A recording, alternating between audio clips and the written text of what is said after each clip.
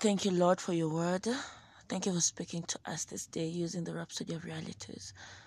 Thank you that you have a message that you are intentional with for each one of us.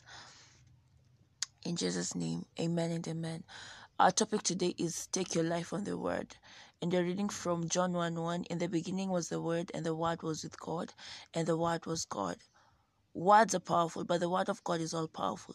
The word made all things. The word of God is God. God manifests himself in and through the word. The word of God is life. The word of God is light. The word of God is truth. The word of God is life. The word of God is light. The word of God is truth. Assent to this reality. Let this be your truth as well. The word lives and abides forever. 1 Peter 1:23. Hebrews 4:12 says, For the word of God is quick and powerful and sharper than any two-edged sword. The 13th verse says, Neither is there any creature that is not manifest in his sight, but all things are naked and opened unto the eyes of him with whom we have to do. All right. These attributes of the word are the attributes of deity. So when you stake your life on the word, you are staking your life on God. Wow. And he never fails.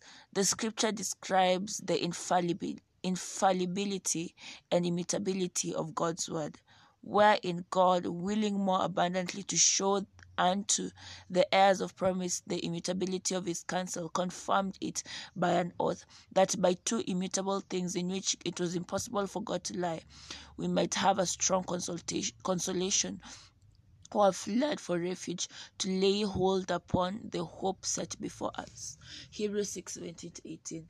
All right, so this is the confidence that we can have, that God is infallible, all right, and it is impossible for him to lie.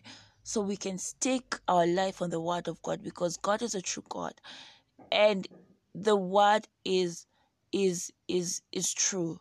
All right. Can you see why you should always stay your mind on the word of God? The Bible says he keeps in perfect peace, peace of prosperity, the one whose mind is stayed on him. Isaiah 26:3. You stay on your word, you stay your mind on him through meditation. Give the word time and attention. Place a premium on the word, all right? Place a premium on the word of God. Consciously affirm the word, irrespective of the challenges you face, and the Spirit will alter all things in your favor. Blessed God. So stay on the word. Fix your mind on the word. And Isaiah 26:3 says, You will keep him in perfect peace, whose mind is stayed on you. All right. So stay your mind on the word. And you do that by meditating on the word. All right. You trusting on the word is trusting God, because the word is just a revelation of who God is, his will, his thoughts, his intents. All right. That said, let's take the confession and the further study.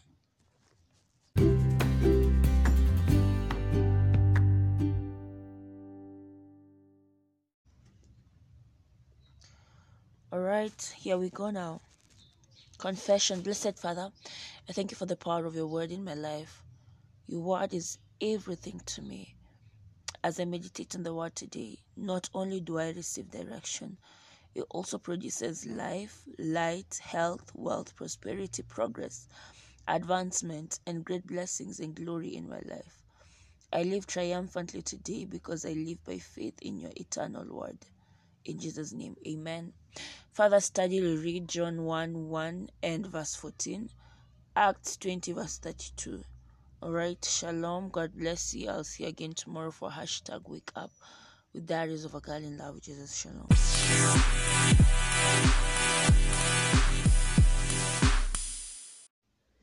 All right, so repeat this after me.